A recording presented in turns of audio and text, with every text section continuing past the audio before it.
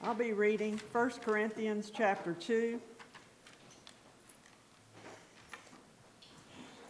This is Paul speaking. Dear brothers and sisters, when I first came to you, I didn't use lofty words and brilliant ideas to tell you God's message, for I decided to concentrate only on Jesus Christ and his death on the cross. I came to you in weakness, timid and trembling, and my message and my preaching were very plain. I didn't use wise and persuasive speeches, but the Holy Spirit was powerful among you. I did this so that you might trust the power of God rather than human wisdom. Yet when I am among mature Christians, I do speak with words of wisdom, but not the kind of wisdom that belongs to the world, and not the kind that appeals to the rulers of this world who are being brought to nothing. No, the wisdom we speak of is the secret wisdom of God, which was hidden in former times, though he made it for our benefit before the world began. But the rulers of this world have not understood it. If they had, they would never have crucified our glorious Lord. This is what the scriptures mean when they say, "No eye has seen, no ear has heard, and no mind has imagined what God has prepared for those who love him." But we know these things because God has revealed them to us by his Spirit. And his Spirit searches out everything and shows us even God's deep secrets. No one can know what anyone else is really thinking except that person alone. And no one can know God's thoughts except God's own Spirit. And God has actually given us his Spirit, not the world's spirit, so we can know the wonderful things God has freely given us. When we tell you this, we do not use words of human wisdom. We speak words given to us by the Spirit, using the Spirit's words to explain spiritual truths. But people who aren't Christians can't understand these truths from God's Spirit. It all sounds foolish to them because only those who have the Spirit can understand what the Spirit means. We who have the Spirit understand these things, but others can't understand us at all. How could they? For who can know what the Lord is thinking? Who can give him counsel? But we can understand these things, for we have the mind of Christ. Let's pray. Dear Lord, thank you for the Spirit you have given us that controls us and makes us right with God. The Spirit that speaks to us and tells us we are God's children who will share in his glory in eternity because we do trust the power of God. We understand what the Spirit means because it was given to us by our God. In Jesus' name, amen. Have you ever listened to someone's advice and really regretted it afterwards? Well, that was Katie's experience. In 1984, her brother-in-law was working on some relay stations around Washington, and he encouraged her to buy some stock in one of the companies that was his clients. And so she did so, and her mom did as well. They both bought about 200 shares of this company. And they'd watch kind of over time as the stock would do what stock does and kind of go up and down. But they noticed it'd really just go up to $31 a share, stay there a little bit, then go back down. Then it climb back up and kind of just do that over and over again. And so she went and asked her old accounting professor for some advice. Well, what should I do with this stock? And he said, well, look, if I ever saw a stock that did that, just kind of went up somewhere and then dropped and did that over and over, it's probably never going to get higher than that, so you're going to want to go ahead and sell it. So that's what they did. Her and her mom waited till it got about to that $31 a share and then sold all that they had, felt pretty good about it because they still made some money, did well, listened to some advice, ended up not losing out on it. But the bad part was that company was Microsoft. And so as of this morning, it's a little more than $31 a share, and they missed out on quite a bit of money if they would have maybe gotten some better advice. But that's the problem with advice, isn't it? Is we can be wrong. Whenever you're listening to human wisdom or to human ability or what other people think, you can always, not always, but you can often end in trouble. And so the question becomes for us, well, whose wisdom should we rely on? Or where do we go? What should we really be listening to? And so this morning, what we see in this chapter that Linda read for us is a lot of this discussion is centered around man's wisdom and God's wisdom. And man's wisdom, as we'll see, has some limits. Then we'll see, so we'll look at that first. We'll see the limits of man's wisdom. Then we're going to look at the gift of God's wisdom. And then finally, we're going to see how Paul applies that to his preaching specifically. But so point number one, if you're taking notes, is that human wisdom is limited by human ability. Human wisdom is limited by human ability. And so we're really going to start kind of in 6 and see this. And we see that throughout this passage that our wisdom is really limited by a number of things. There's a lot of things that make our wisdom not the greatest. It's holes in our game. And the first thing we see is that our wisdom is actually limited by time. In 6, it says, "Yet among the mature, we do impart wisdom, though it's not the wisdom of this age, or the rulers of this age who are doomed to pass away." Because human wisdom, it's limited by time. Our wisdom passes. It's ethereal. It slowly disappears. And it's limited by time because we don't have time to gain all of the wisdom in the world, even if we wanted to. If you look at the Library of Congress, right, so the Library of Congress has about 25 million books. That's just the physical books. Okay, they got about 170 million other things, sheet music, digital books, plays, all sorts of other stuff. And every day, they actually add almost thousands of books, every single day. In the last 9 years alone, they've added 9 million books. So that's a lot of books that keep getting added just to that one big library, or our national library. You know, I like to think about myself. I'm a pretty prolific reader, right? I think I'm pretty good at reading. I read a lot. So I try and read like 100 books a year, and I feel pretty awesome about doing that.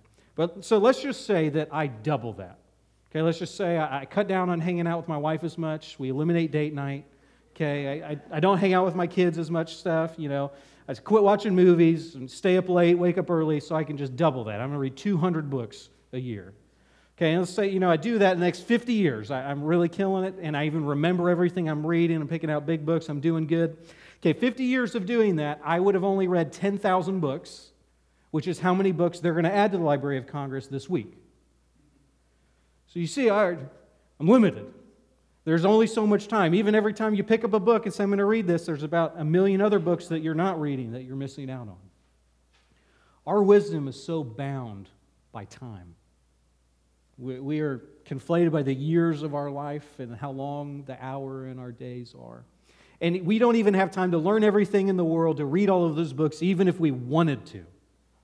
And even if we could somehow, I could just scan it all into my brain and get it all in a second, and I could actually remember all of it, a lot of that would still pass away and fade, wouldn't it? There's so much I'm sure you can even think of if there was something that seemed really vital and really important, maybe significant to your life at one point in time, and now it's gone. Nobody even knows about that thing anymore.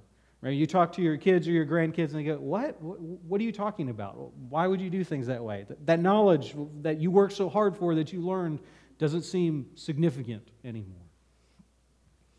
But our wisdom, it also has other limits. It's not just limited by time, but it's limited by our senses. We can only really learn by our sight, by our ears, by what we smell, what we taste, what we can sense physically. We see this in 9 where Paul kind of mentions this, where it's written, and he's quoting Isaiah, and he says, "What no eye has seen or ear has heard, where the heart of man has imagined, what God has prepared for those who love Him." So the only way we can learn things is through those. But there's some things still that are just out of our reach. Like these people, there's things that their eyes haven't seen, their ears can't hear, their hearts can't even imagine. There's stuff that is still too far away for us. Now, this doesn't mean that we can't learn everything. It doesn't mean we can't learn anything, that we're just dumb. But it does mean there are just things that is impossible for us to understand in our humanness. Right? So we've got 2 young little boys. There's things that Calvin doesn't understand because he's 2. Okay, yesterday he didn't understand that when I'm telling him, hey, don't do that on your chair because you're going to fall. Well, then he fell and he got stuck in the chair. I was trying to explain to him, Calvin, see, this is, logically, don't you understand consequences? No, he doesn't get it. He's 2. Right? And there's times too, like this morning, or with Grant, who's 3 months old, when he's waking up early, I'm trying to tell him, no, Grant, this is not time for you to be awake. I need to sleep more. I'm tired. Big day tomorrow. Great, I don't understand. Trying to rationalize with him, try to help him see what he's doing is not really that helpful. I need him to sleep longer. That would be really good for us. No, we laugh because that's dumb. He's a 3-month-old. He can't. His eyes can't see. His ears can't hear. His mind cannot comprehend what I am trying to say.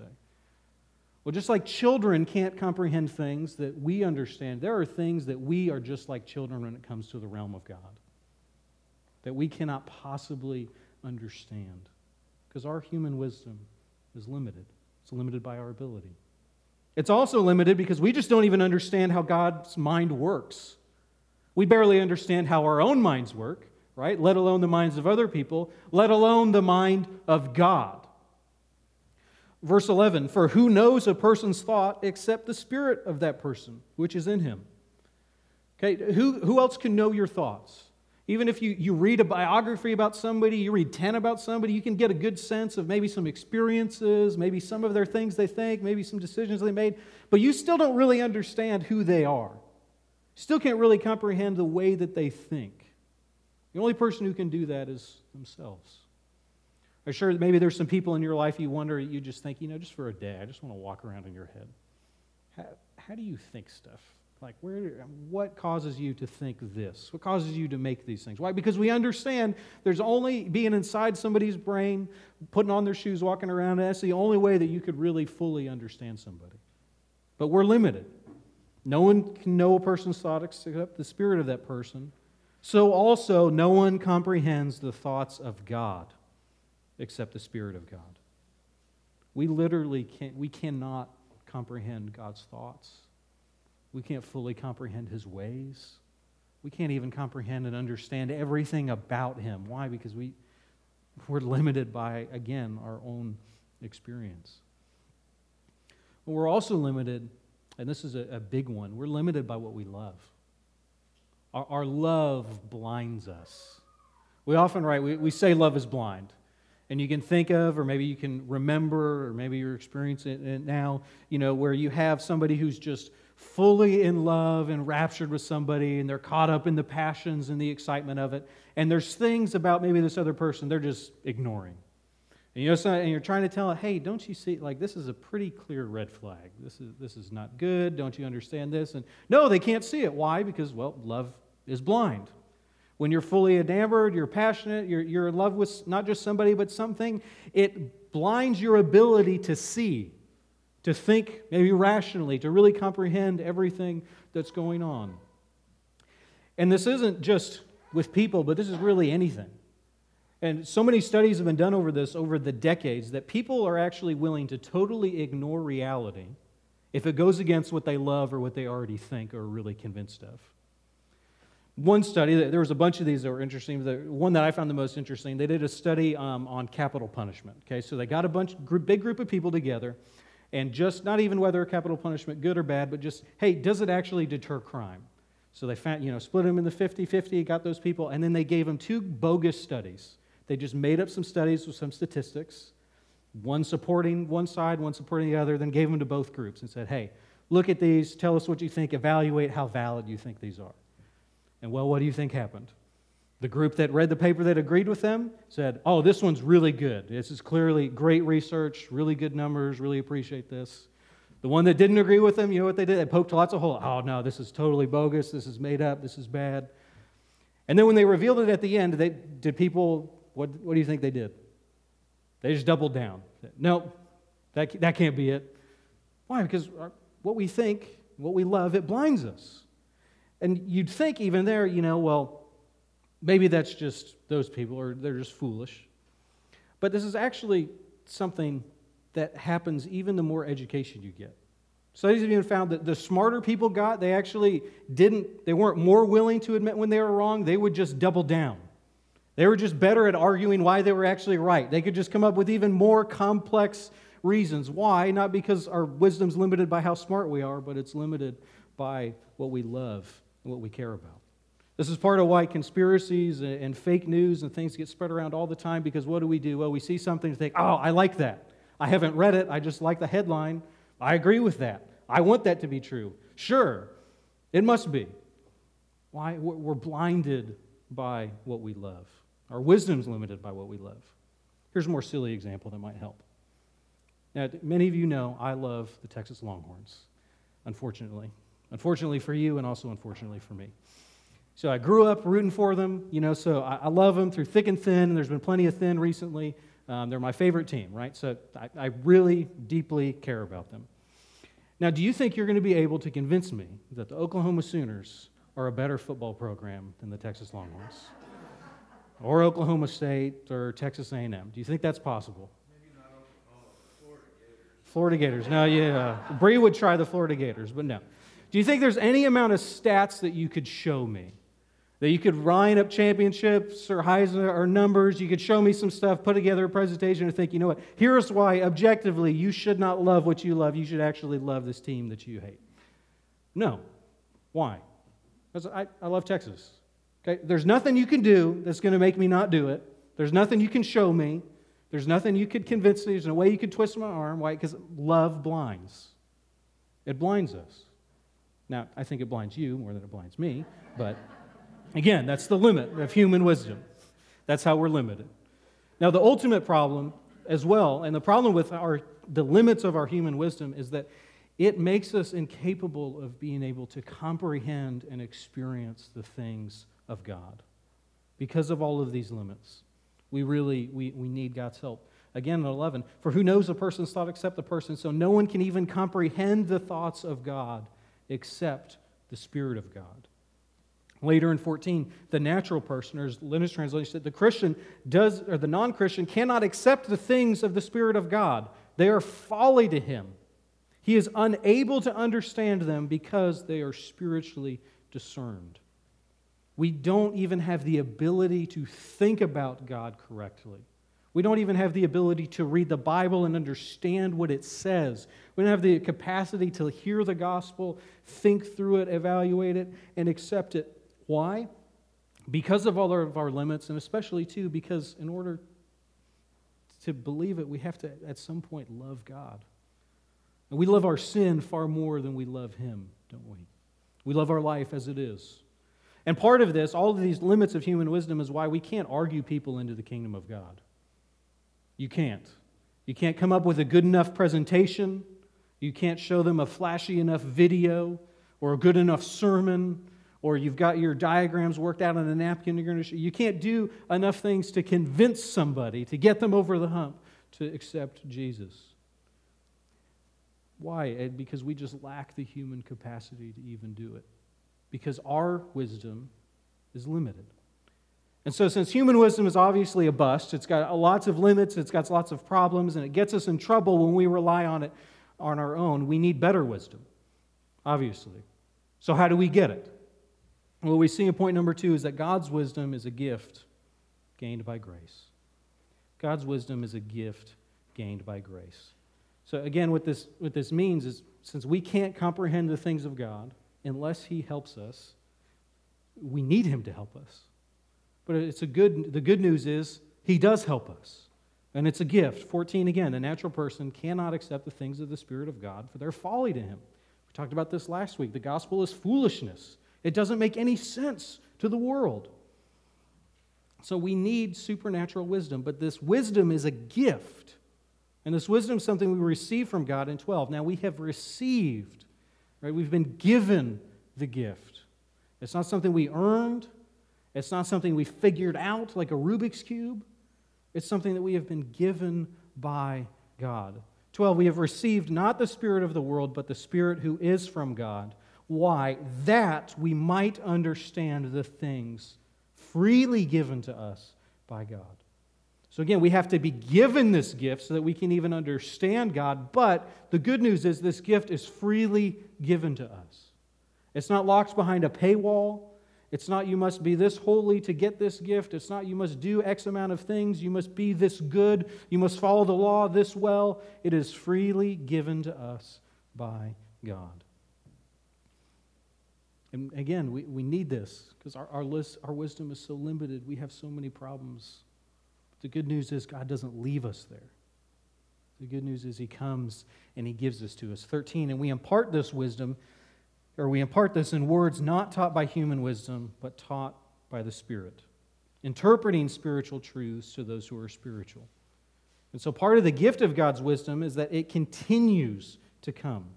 And this gift is even what allows us to learn things about God, what allows us to gain spiritual truths like the gospel, like the fact that Jesus came and he died on the cross for you and for me. To even comprehend that, we have to be given the gift by God. The truths like we are all sinful creatures. We are all in desperate need of salvation, not just because of what Adam and Eve did, but because of what we did this morning, what we did today, what we're going to do later after we leave here. Because of all of our sin, we desperately need salvation. Those are things that we cannot gain, we cannot even learn except for as a gift. Now, here's Paul's point in all of this.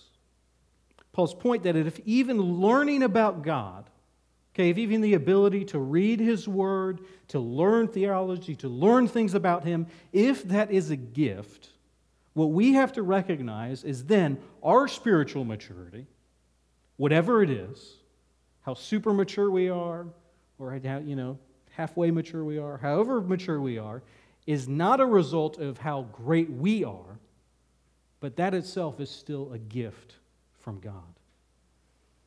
You don't know Jesus like you do because you are so smart and so incredible. You don't know the Bible like you do just because you're so disciplined and you've read it so much. You're not the believer that you are for however long you've been walking with Jesus because of how incredibly gifted and great you are, but because of how awesome God's grace is. That's what he wants the church in Corinth to recognize, because a refusal to recognize this actually leads to division and sin. Again, it makes us wonder, what is all this talk about wisdom in the middle of this? Because he just was beating him over the head in chapter 1. He's going to go back to that in chapter 3, and he's going to keep doing it kind of the rest of the book, showing them this horrible church in crisis, all of their issues. He starts here to say, hey, look guys, so many of your problems are because you are so filled with pride. Because you think your own wisdom, your own abilities is so awesome, because you're so proud of yourselves, you don't realize that your spiritual maturity is only because of God's grace. And if you would recognize that, if you would humble yourself, it could lead to something better. Again, so look back at verse 6, at the beginning of the section where he says, yet among the mature. So he's addressing their spiritual maturity. And that's really what a lot of this is about, is he's saying, okay, to the mature, you guys need to understand something. You're really not quite as mature as you think you are. And then in the next verse, or in the next chapter, which we'll touch on this next week, right away he says, brothers and sisters, wish I could address you, as really spiritual, mature people, but you're infants. So he does this whole thing just to set up, really, not just insulting, but confronting their lack. They like to think that they're really mature people. They like to be really proud. I followed Paul since the day he got here. I really know my scriptures. I really know Jesus. I've got it together. I should be in charge. Paul is saying, no, you guys have forgotten that everything you have is just a gift of grace. And that's what we have to remember. That's what we need to be reminded of, that everything we have, everything we believe about Jesus, really is a gift. That we didn't get the gospel, we didn't become Christians, right? We're good at the beginning. We think, yes, I'm only a Christian because of the wonderful, undeserved, unmerited favor of God, because of how He saved me. I didn't do anything to earn that. But what we can do is we can then stop that and think, well, everything after that I've earned. Okay, all of my biblical wisdom, all of my maturity, I've really done that. I've done that myself, so I can be proud, I can feel really great, I can feel awesome. And not just that, I'm much better than these other bozos who haven't figured it out quite like I have, because I'm so mature. What we have to remember is that everything, including our maturity, all of the wisdom that we get from God is just a gift, and it's given by grace. It's not given because we've earned it. It's not given because we're so awesome. It's given because God is so awesome. A good way to think about it is part of what this means. If the natural man can't accept the things of God, if we can't even understand the things of God unless He comes and helps us, then what that means is, this Bible might as well be written in a foreign language. It might as well just be Hebrew. It might as well be Spanish. It's okay. It might as well be written in hieroglyphics. Might as well be something that we can't even, you look at it and it might as well be upside down or written in pictures and you just can't comprehend anything. That's basically what the Bible is. That's what the gospel is. That's what all of the things of God are, not just to you, but to all of us, unless God helps us. Unless God gives us His grace. But that grace is freely given. That's the good news. Now, the hard part for us is we forget, we get prideful again, don't we?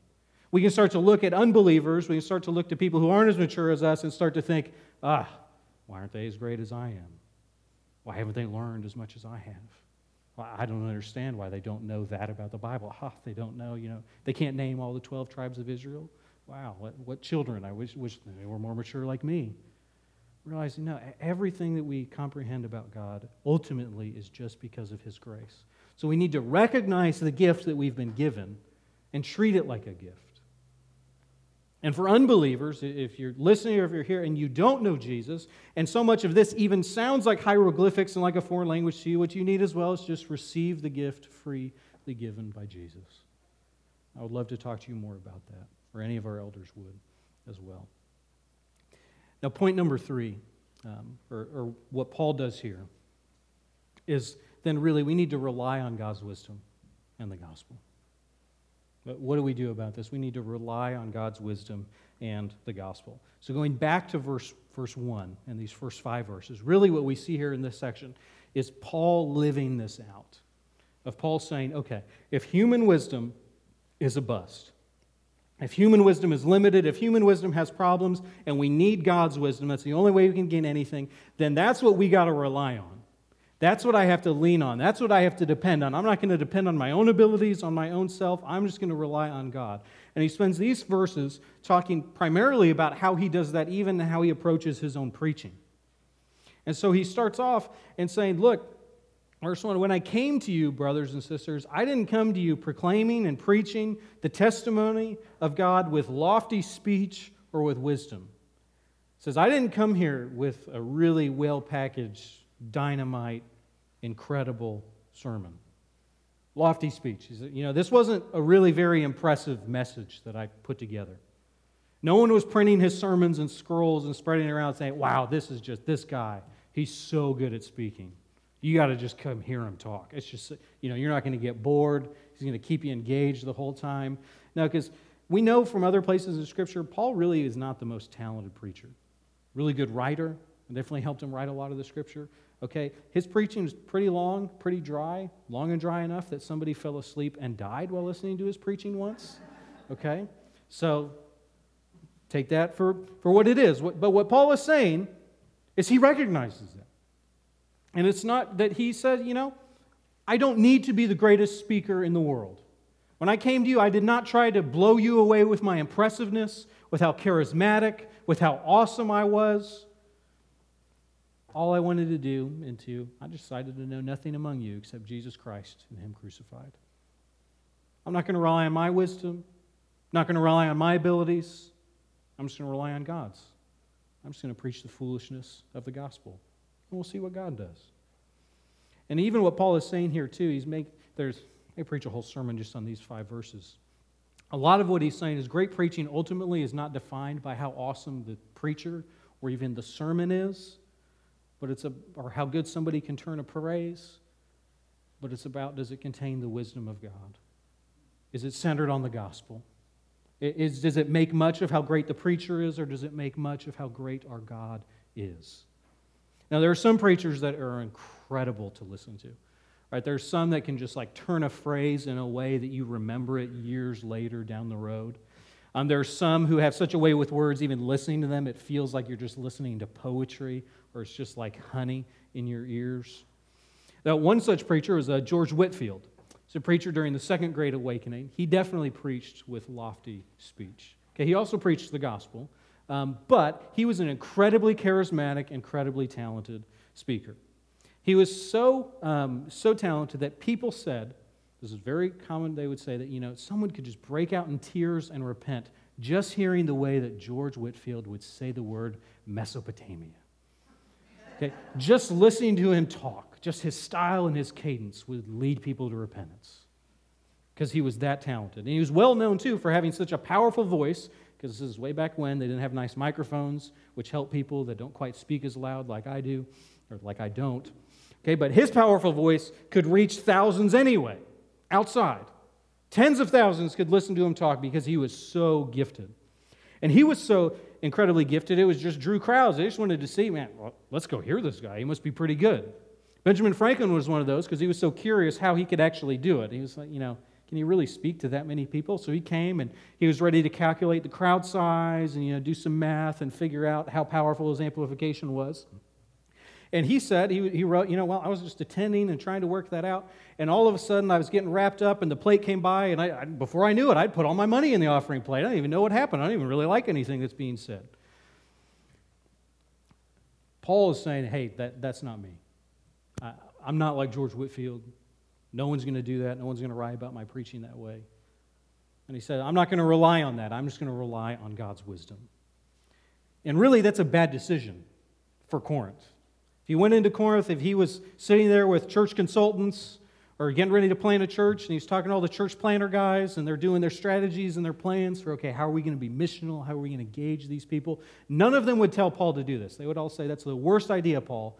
Why? Because the city of Corinth is really well known for their speakers. Okay, they really care about they care about lofty speech. They care about lofty teaching. They want to hear good teaching. And if you're good, they're going to listen. They want to hear how well you're turning a phrase and constructing a story that keeps people engaged. Because they'll go and listen to philosophers argue with each other all day long. Not even because they care, but just because it's good and they want to see who wins and how it can be entertained. And Paul says, no, I'm not going to play any of those games. I'm not going to rely on myself at all. I'm not going to rely on human wisdom. I'm not going to rely on my abilities. I'm just going to rely on God's wisdom and His grace and the gospel. And Paul is content to not be very amazing. Verse 3, I was with you in weakness and fear and much trembling. And my speech and message were not implausible words of wisdom, but a demonstration of the Spirit and of power. Again, nobody looking at Paul's preaching would have been impressed. In fact, watching him preach in weakness and in fear and in trembling probably would have made the audience uncomfortable. Okay, we've probably all listened to somebody speak somewhere or seen someone speak who clearly was super nervous. Okay, who was deathly afraid, who didn't want to be up there, who their voice is cracking, they're shaking. And I mean, when I watch that, it makes me uncomfortable. Right? It makes all of us feel bad. We just want to give them a hug. We also kind of want it to be over quickly just so we can get through this. Okay? We don't really like that. That's what Paul is saying what it was. His preaching was like that. It was like watching somebody uncomfortable who didn't want to be there that just made everybody scratch their head. It wouldn't make anyone stop and go, wow, that person obviously has something that I need to listen to because look how well put together this is. Well, Paul did have, he said, I'm just going to rest on Jesus. I was content to be weak. I was content in my weakness and my fear and my trembling and my speech not being that awesome. I was just going to rest in God's power and in His Spirit. Because leaning on the gospel, leaning on God's wisdom is actually what allowed him to preach a powerful sermon. It's actually what allowed the gospel to go forth. Not because Paul was so incredible that people had to come and had to respond and had to run down to the altar and get saved in mass. Not because Paul was so great, but because the gospel is so good. Not because of how great of a speaker he is, but because of how great our God is. Because really, powerful preaching is all about the gospel. And two, I decided to know nothing among you except Jesus Christ and Him crucified. He just wanted his preaching to be laser focused on the gospel, to be laser focused on Jesus, and that's it. He didn't need a great illustration. He didn't need to end with a wonderful story that left everybody leaving and thinking about and in tears. He didn't want people to walk away and think about how great he was. He just wanted people to walk away having heard about Jesus and having heard about what he did on the cross for them. When you hear Paul preach, I don't know exactly what it sounded like, but I know it had the gospel. I know it was about Jesus. I know it was about the cross. I know that's what it was. And for Paul, he said that's enough. And remember last week we said, the cross doesn't make sense to the Greeks. The cross is foolishness. We talked about how the gospel is just for fools. He knew the gospel and the cross is not going to be that exciting. It's not going to be attractive. It's probably going to be really offensive. They're not going to like it. They're not going to want to hear it. And so what does Paul do? He doesn't try to pretty up the cross. He doesn't try to put some doilies around it or some flowers. He doesn't try to trim it down, make it smaller. He doesn't try to hide the cross because it's embarrassing. He doesn't try to blow them up with some other stuff and then sneak the cross in at the end before they were ready for it. No, he says, you know what? I'm just going to preach the unadulterated, unedited cross of Jesus.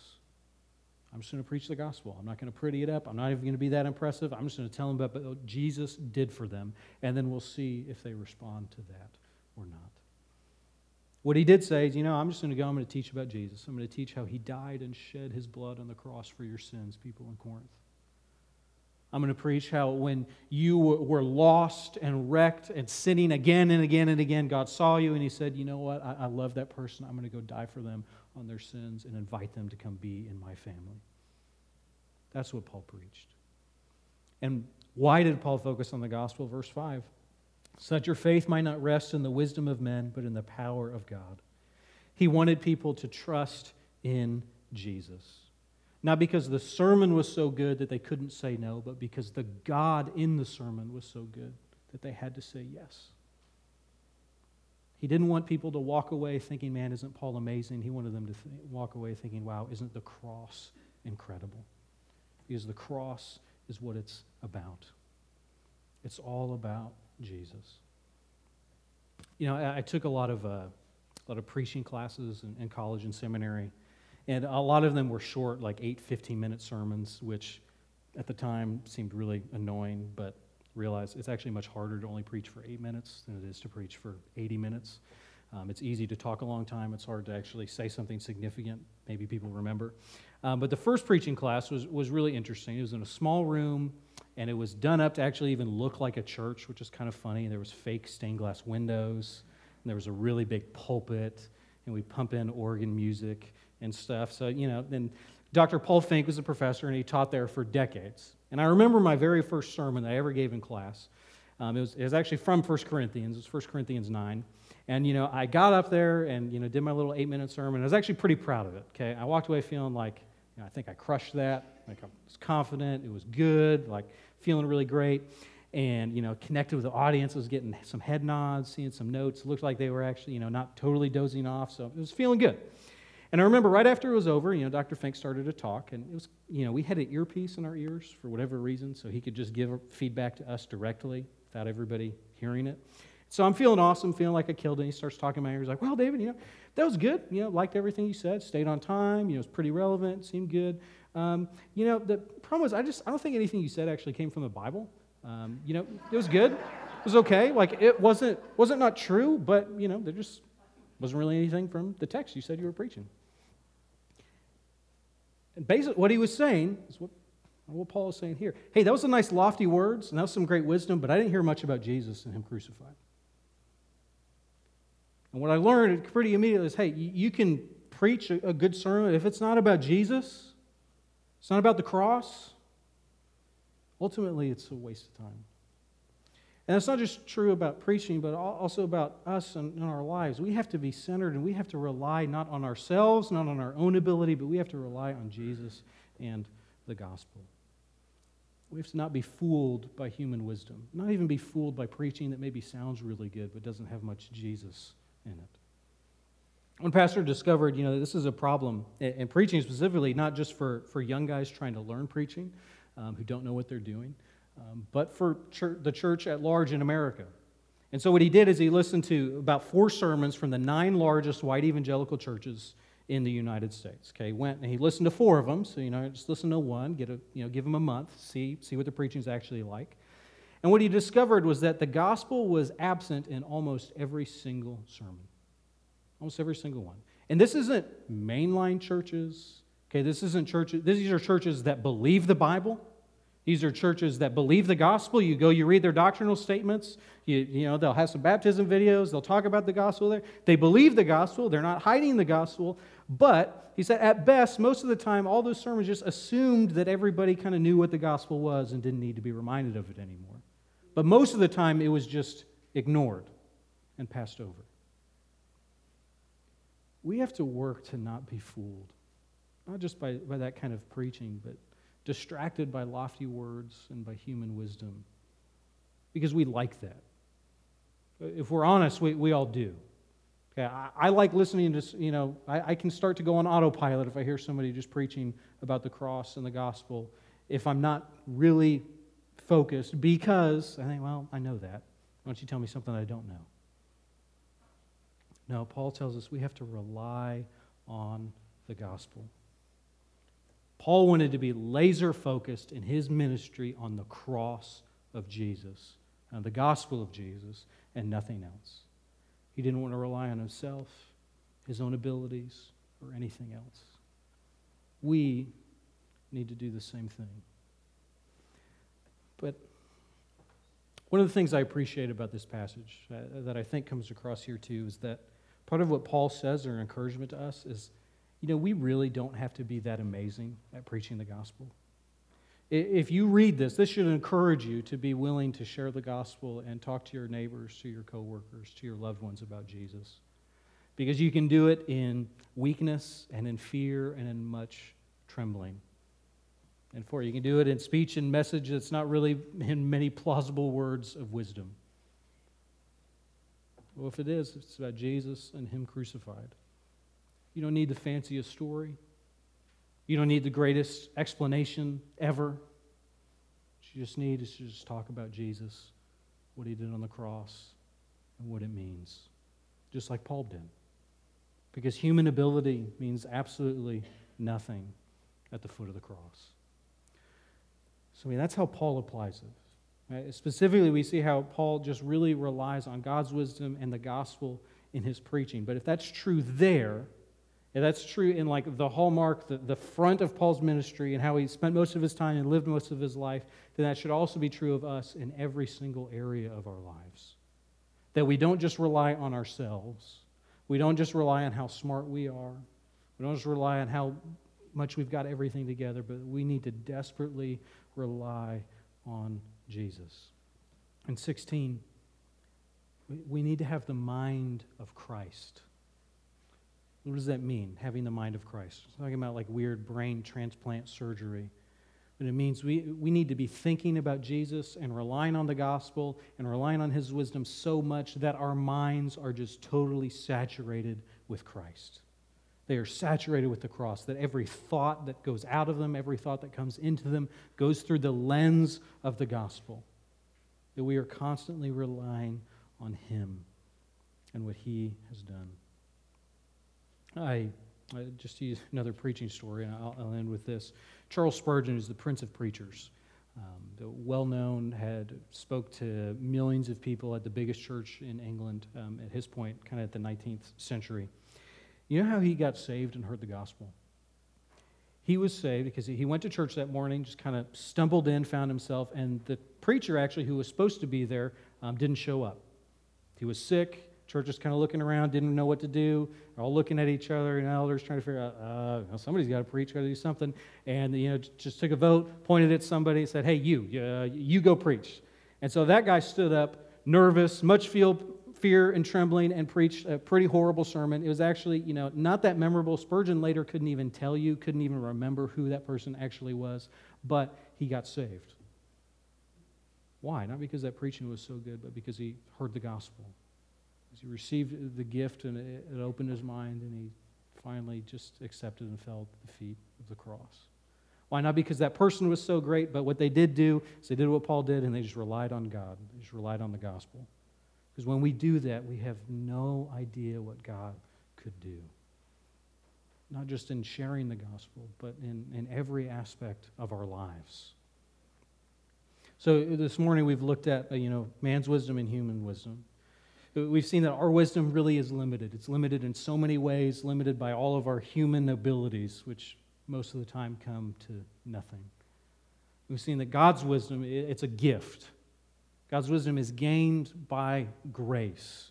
And what that means for us is that it should lead us to not being prideful, it should lead us to not feeling great about ourselves, and it should lead to what Paul does, to relying on God's wisdom and the gospel, to not relying on our abilities, To not relying on ourselves, not relying on all the things around us, but just to lean and to fall on our face at the feet of the cross.